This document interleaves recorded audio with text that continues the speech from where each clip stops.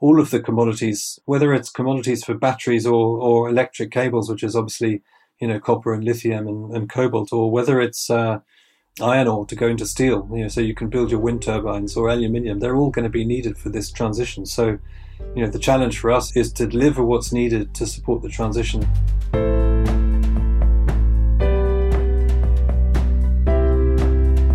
Welcome to Sustainability Leaders.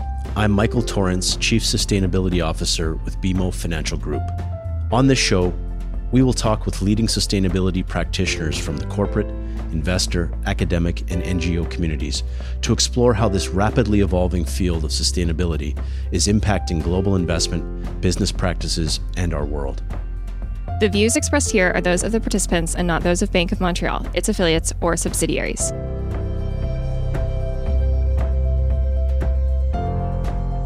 This is Dan Barclay, CEO of BMO Capital Markets, and I'm speaking with Tom Butler, CEO of the International Council of Mining and Metals. Tom, it's nice to be here with you for our second annual chat from the Global Metals and Mining Conference. Why don't we begin with you telling our listeners who may not know about ICMM and what it does? Thank you, Dan, and thank you so much for having me back. And I'm really sorry that I'm not in Miami with you. This is being done virtually. Hopefully next year you'll be able to go back to a physical meeting. So for those who aren't aware of ICMM, we're a membership organization. The organization is dedicated to a safe, fair and sustainable mining and metals industry, and it has 27 company members, soon to be 28, and then roughly 35 association members. And the two or three key distinguishing features about ICMM are firstly the member commitments. So the members make a series of commitments in terms of how they will operate, which we call the mining principles. There are 10 overarching principles with underlying them 38 requirements or performance expectations, nearly all of which are at site level and are very granular. And then in addition, another 8 position statements on which we've developed as member commitments in response to critical challenges. So that's the first feature. The second feature is that ICMM is CEO-led. So the council is essentially acts like my board. There are 27 CEOs at the table when we meet. And I think that sends a very strong signal, both internally and externally, that the CEOs are serious about the organization and the commitments they make and the objectives. And then the third key feature about ICMM is the admission process, which is very rigorous. So admission to new companies is scrutinized by an independent panel of experts, 3 experts, one from each discipline, governance, environmental and social. And they kick the tires quite hard and assess whether a company is close to being able to meet the ICMM commitments if they're not already meeting them, and will only recommend admission on the basis of an agreed action plan. I think it's great and unique what ICMM does. We're obviously got a big topic in this year's conference is around ESG, and we had you open up at one of our plenaries talking about the E of ESG in mining. You highlighted climate change, water stewardship, and biodiversity as areas where mining companies are taking determined steps to make a difference in environmental sustainability. Can you speak a little bit more about these? Is one of the areas more important than the others, or in your mind, do they seem to have equal weighting? I think they're all important for different reasons, Dan. Obviously, climate change is the burning platform at the global level. So this is a concern for all sectors. In the case of mining and metals, we account for a significant portion of the overall emissions worldwide. So it's something that we very much need to take care of, and there's a lot of attention being focused on us. And the point that I made on climate change when I was speaking yesterday is that if you looked at the issue maybe even 10 years ago, there was still a debate going around the sector as to whether we even accepted that it was man-made. And today, you see, as a result of huge stakeholder pressure and also pricing pressure due to imposition of carbon pricing in a number of jurisdictions, a number of very significant commitments being made, and companies becoming aligned on those commitments and showing that we're all committed to putting together and making progress. Biodiversity is also a burning platform, but to some extent there's less pressure on the industry because our footprint is so much smaller than, for example, agribusiness. So, the mining industry overall in aggregate accounts for less than 1% of the land footprint. And so we do need to take some very serious commitments, and we have made some very significant commitments on this topic.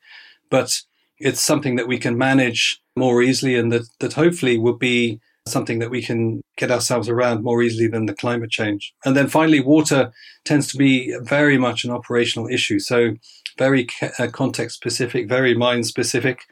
In some cases, you've got way too much water to deal with. In other cases, not enough. Again, we've evolved over time on this issue. It used to be a question of accessing water and having access to user rights, whereas today we think about it much more holistically. We have a position statement, a water stewardship position statement, which essentially outlines a member commitment to take what we call a catchment-based approach to how water is used and managed. And that means considering the needs of all other users in the catchment basin and doing everything we can to integrate a mine and the use of water by the mine into that catchment basin, and not just sort of consider that we should take priority, for example. And water is important because it's not just society's perceptions about how we use water, but also in many parts of the world, it's actually more difficult to get hold of than the minerals that we're mining. Toward the end of your comments, you also noted how much more needs to be done by the companies in this space on these topics. Do you think they're up to the space, and do you think they're making the appropriate amount of progress today? Well, I think we still have some progress to make on climate change, especially we set some very ambitious targets. A number of members have set intermediate targets and then net zero targets in 2040, 2050. As I said, I think it's about committing and aligning their teams around those targets. And it's difficult to say how we're going to get there today. This is very much like the moonshot. When Kennedy announced that he was going to put a man on the moon by the end of the decade, he didn't really know how he was going to do that. You always start this kind of process by setting the goal and putting down some aspirations. And it's interesting. Two years ago, we kicked off our own initiative which is related to climate change, which is this what we call the Innovation for Cleaner, Safer Vehicles, which is an initiative related to trucks and mobile equipment. And it's got three streams. And one of the streams is greenhouse gas and having available technology by 2040. That was 2 years ago, and we were worried about putting a date on it 2 years ago. And how could we be certain that we'd get there? But just given the technical progress that I've seen around the world, I'm beginning to feel more and more confident that we'll be able to get there well before 2040. And then the other thing to say is, of course, Scope 3, which is the biggest challenge. This is the elephant in the room. This requires working with the value chain, working with the buyers. Some of the commodities produced by ICMM's members go into processes that produce a lot of CO2, most notably, for example, steel. We're already seeing technologies which, although they're not commercially viable today, are not that far off. So, for example, hydrogen reduction in steel, people are saying, well, it's 30 to 40% off being commercial. And with scale and with innovation, it's becoming, well, for me, I'm becoming more and more confident that we'll be able to whittle away that 30%. And you're seeing announcements all the time which indicate that other people have got that kind of confidence. For example, earlier this week, Volvo announced that they will only manufacture electric cars by 2030. And that maybe even 2 years ago would have been inconceivable. Yeah, I think we've seen an enormous amount of development over the last 12, 18 months in terms of thought process, experimentation, and now success. One of the other topics that I think we're trying to layer in through the conference this week is around ESG. And obviously the progress we've got and the focus has been mainly on environmental. How do you think about the social and the governance and how integrated they are when we think about sustainability? Yeah, I think that there's a lot of interconnection between ES and G. And, to give you a specific example, social issues often depend on how environmental issues are dealt with. So, perceptions about water use, perceptions about dust management, perceptions about rehabilitation of a tailings facility, or for that matter, managing a tailings facility safely. And so, there's automatically an interconnection between the social issues that you have to deal with and how well you're managing the environmental issues. And then they both feed into governance, because governance is there to make sure that you've got the right structures in place to oversee how you manage the environmental and social issues, and that you're accountable for them, and that you're transparent, and that you're not dealing with them in isolation. And the tailings standard, which we launched in October, which I was talking about earlier on today on one of your panels, is another good example of that, because it's very integrated. So it integrates environmental, social, technical considerations, and also has a strong governance component. And it's not a coincidence, by the way, that standard was developed by a multidisciplinary group, 7 experts with all sorts of different disciplines who put it together. And I think that's the direction of travel. We have to be more and more integrated. One of the things that we're thinking quite hard about is social performance and how to integrate that better into the management structures in companies and in operations. I'm with you on this, Tom, that it's a holistic discussion on ESG, and I'm sure you've seen some of the work that I put out around connecting the dots on these. I've often remarked around the pandemic as an accelerative change in business and in life. And how do you think the pandemic's impacted the mining and the ESG narrative? You mentioned technology and automation in your remarks. Do you think we'll see more radical change in the way mines and production processes are fundamentally designed? Yeah, it was interesting. When the pandemic started, there was a lot of commentary about, which way is everyone going to jump? Are they just going to, now that they're under real pressure, are they just going to forget ESG, or is it going to make everyone take it more seriously? And it was pretty clear very soon. The pandemic highlighted inequality and vulnerability. And it was pretty clear which way you had to go. There was a very strong moral imperative. And I think the industry's response was very robust on that score. We focused on safety. We focused on supporting surrounding communities. We deployed our crisis management experience and skills and logistics capability and put a pretty strong response out there. So I think in terms of the response, it actually strengthened our ESG narrative, and the companies that had the best practices going into the pandemic were also the ones who were able to manage surrounding social issues the best, because they had the best networks with their surrounding communities. I think it's, in terms of what's it going to accelerate, it's obviously accelerated remote work. That goes all the way down from CEOs. I mean, this conference is remote. I think a number of the CEOs in ICMM's council have realized that they can work in a completely different way. I think everyone's realized they can do things differently, and I don't think we'll be going back to the way it was before. People are going to be looking for hybrid approaches. In terms of technology, it's accelerated the use of things like drones. People are using iPads to do due diligence, which previously they would have insisted on traveling halfway around the world to do. Now they've got someone on the ground pointing an iPad at different things and sort of giving them virtual tours. And there are some very exciting developments in other sectors, which I think will find their way into our sector. To give you one example, people these days are operating on people using special surgery glasses from different continents. Well, you could do the same thing to maintain a vehicle if you need some specialist engineer. It doesn't even have to be on the same continent. Yeah, and I think you highlighted earlier around the idea of more greenhouse gas friendly trucking. And I think one of the hallmarks of the mining industry is this process of continuous innovation.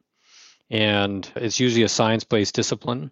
And the amount of change that the industry can actually create itself, and once it starts, get confident and then innovate, is a great hallmark to the industry.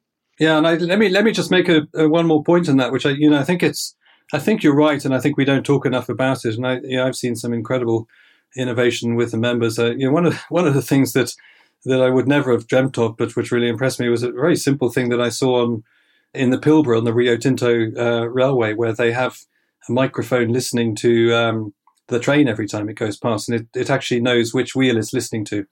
And so, this sort of 2-mile train goes past every day or two, and it identifies each wheel and listens to it, and it can detect before it fails that it's about to fail. So you can actually, swap the axle out before you have a derailment or a train failing on the track. And those kind of small innovations are so important and so impressive, and we're doing them all the time. And it does point to the sort of a common theme in the industry, which is that we are upskilling. There will be more automation. There'll be less need for more straightforward skills that are required in drilling, blasting, and truck driving, and there'll be more need for computing and data analytics. And about 2/3 of the engineers needed today already are the sort of the soft engineers, the software type, IT type engineers. And that's an issue for the industry, which we have to think about, because it means that the proposition for host countries, especially in developing countries, is harder to make, because often the host countries don't have these kind of skills. And so we need to think very carefully about how to help surrounding communities and host countries, especially in developing countries, upskill so that they're able to still capture the benefits, even with a highly automated mine.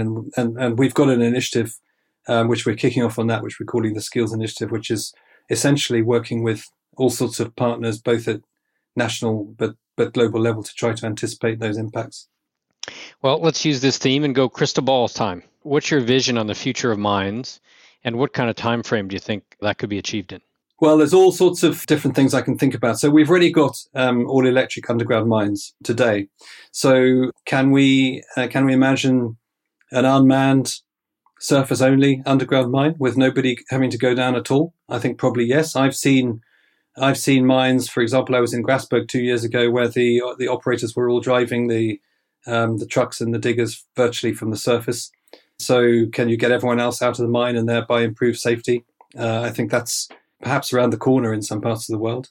People are working on waterless mines. We've talked already about water in very scarce areas. That can save you a lot of cost, but also helps with safety on tailings. People are talking about completely different techniques for mining, so solution mining. I think a key thing is better management of waste, so recycling waste or finding other value chains for waste. Perhaps turning tailings into bricks could be something, and perhaps eliminating tailings altogether, which is probably a little bit further off, but certainly within my lifetime, and I'm already getting quite old, Dan. And then I think in gold, one of the interesting things is whether we can do away with cyanide. The university is already researching alternative solvents. And if we can find an effective solvent that is cyanide-free and which doesn't harm the environment, and that's what they're working on, then I think that would make a huge difference also to artisanal mining. As I'm sure you know, artisanal miners use either cyanide or mercury. Is very damaging for the environment. And so if we can find some kind of solvent which is neutral in terms of impact to the environment, then the informal sector will be impacted very positively. And we can't forget that sector because there are so many millions who are employed by it. 100% agreed. Let's switch gears a little bit. A question for you. Are mining and sustainability and profitability compatible or mutually exclusive? Well, I think profitability is a required condition. So if it's not profitable, then it's not sustainable. So assuming that you've got something that's profitable, then I think the challenge is, can you meet society's expectations and of course regulations? And society's expectations are continually being ramped up. And increasingly, sustainability means going beyond the pure regulatory requirements. So being able to demonstrate that you're producing responsibly, going beyond the regulations and showing that you've got a positive impact. And I think if you don't do this and you can't show that you're doing it, then you start to lose access to capital, you start to lose access to projects, and you start to lose access to markets. And we've seen so much interest from governments. We've seen so much interest from end consumers, whether it's people buying gold or whether it's the car manufacturers buying their commodities to make their cars. This is increasingly a consideration. If you lose access to those things, then obviously you're not profitable. And then finally, I think the important point that I'd make is that if you can't show that you're producing responsibly and having positive impact, you lose your people. And you and I, we discussed this last year, actually, I remember. It's increasingly important, if you want to attract talent, that you can show that you're operating with purpose and that you're having positive impact. And this industry is in competition with Silicon Valley, for example. I mentioned IT and software engineers.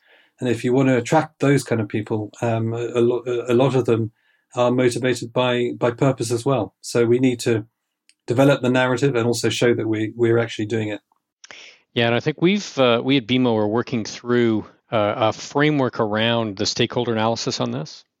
And you often start off when you think about sustainability as the negative and the risk management piece. You then think about where you get to on the employee side, which is an important stakeholder. And then I actually get to opportunity, which is what you're seeing with returns in the marketplace. The companies that are more ESG focused are getting better returns, lower cost capital, access to capital. And, we at BMO are actually very focused on the opportunity set from ESG. And so as you innovate, as you create new, as you do new things, right, it's change that creates upside. So you and I are completely aligned on that. And by the way, this is something that I say at every opportunity, which is that a lot of ICMM's members feel that they're judged by, the Sustainalytics agencies of the world, judged on risk management criteria.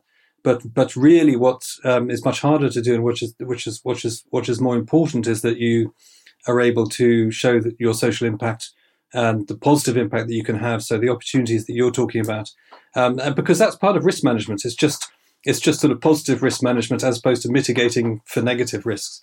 You use the example you used earlier on trucking. Trucking is actually better on an automated basis, safety and other things, but it's actually coming at a lower cost, right? And so it's actually enhancing the profitability of the operation by doing it something more sustainably.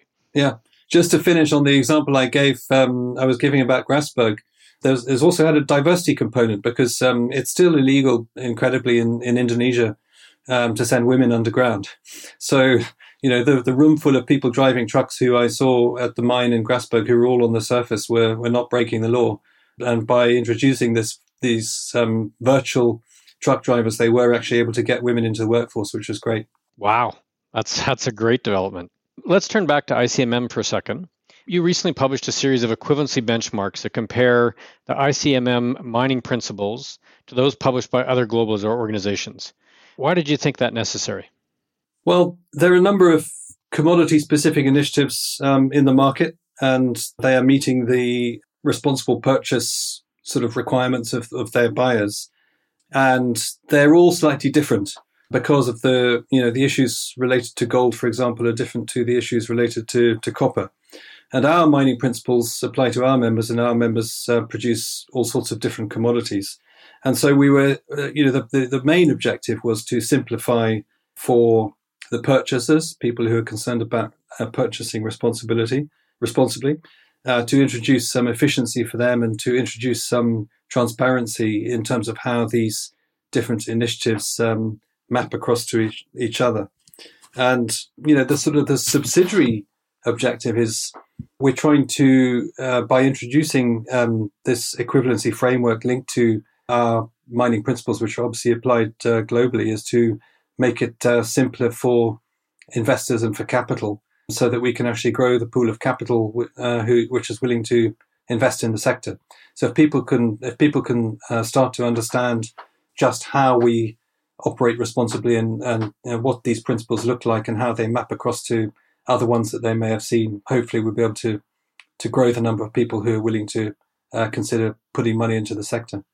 Yeah, and I think this is a good frame to my concept on what I call the broken narrative, which is the actual ESG track record of the mining companies is actually in lots of cases spectacular, and yet they don't get the credit for it. It's misunderstood.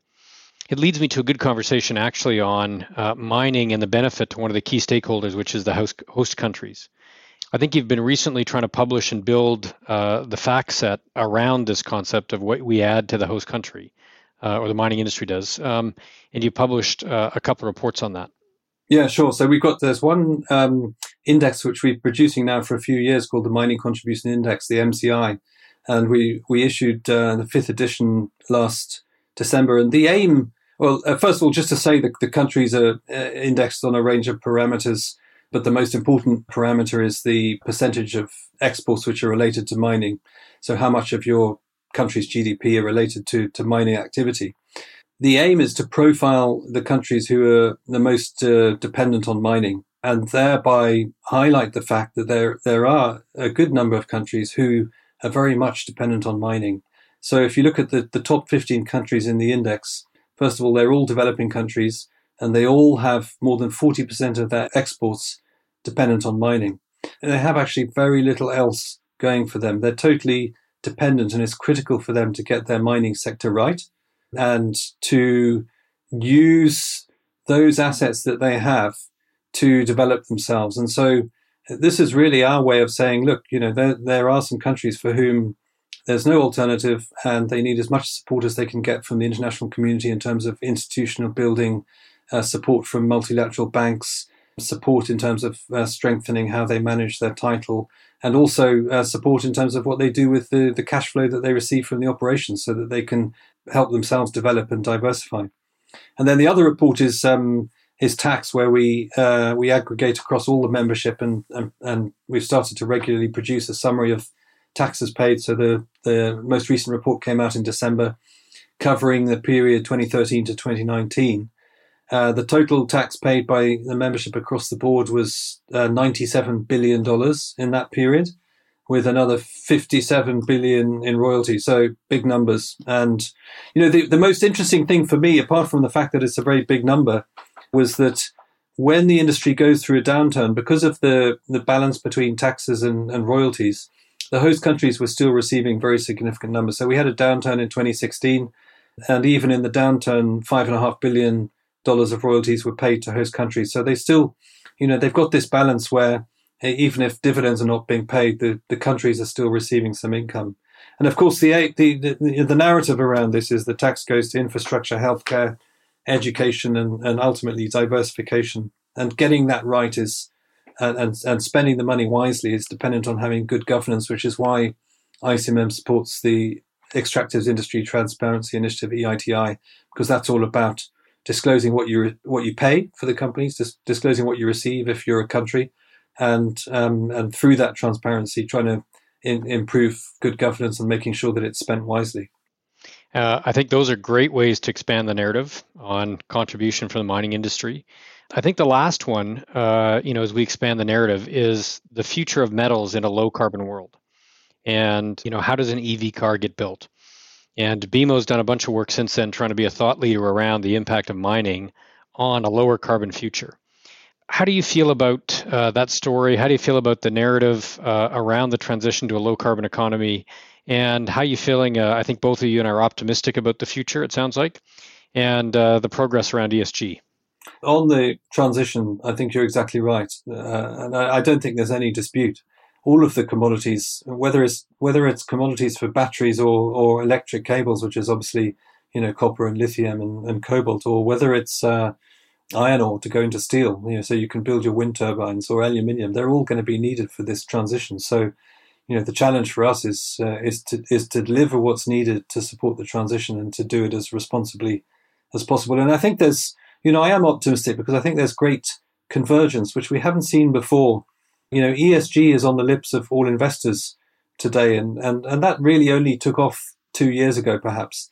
I think end consumers were thinking about it a little bit earlier, and some of the responsible frameworks that we've produced were driven by end consumers, but are now being adopted or looked at carefully by investors as well. And of course, that was driven by climate change, but it's also being taken up for addressing such issues as social performance and human rights in the supply chain.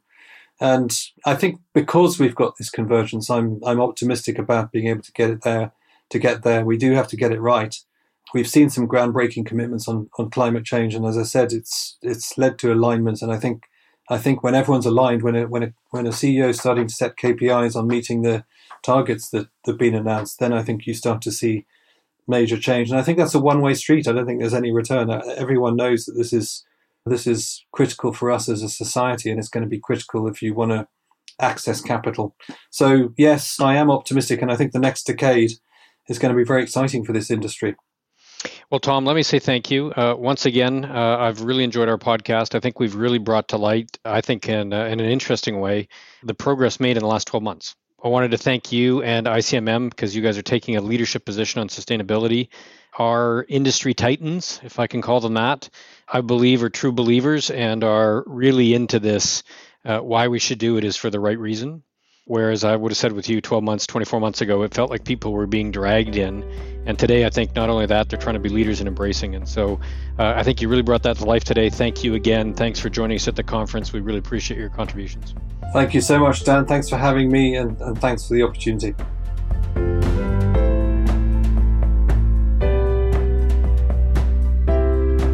Thanks for listening to Sustainability Leaders. This podcast is presented by BMO Financial Group. To access all the resources we discussed in today's episode and to see our other podcasts, visit us at bmo.com/sustainability leaders. You can listen and subscribe free to our show on Apple Podcasts or your favorite podcast provider, and we'll greatly appreciate a rating and review and any feedback that you might have. Our show and resources are produced with support from BMO's marketing team and Puddle Creative. Until next time, I'm Michael Torrance. Have a great week. The views expressed here are those of the participants and not those of Bank of Montreal, its affiliates, or subsidiaries. This is not intended to serve as a complete analysis of every material fact regarding any company, industry, strategy, or security. This presentation may contain forward-looking statements. Investors are cautioned not to place undue reliance on such statements as actual results could vary. This presentation is for general information purposes only and does not constitute investment, legal, or tax advice, and is not intended as an endorsement of any specific investment product or service. Individual investors should consult with an investment, tax, and/or legal professional about their personal situation. Past performance is not indicative of future results.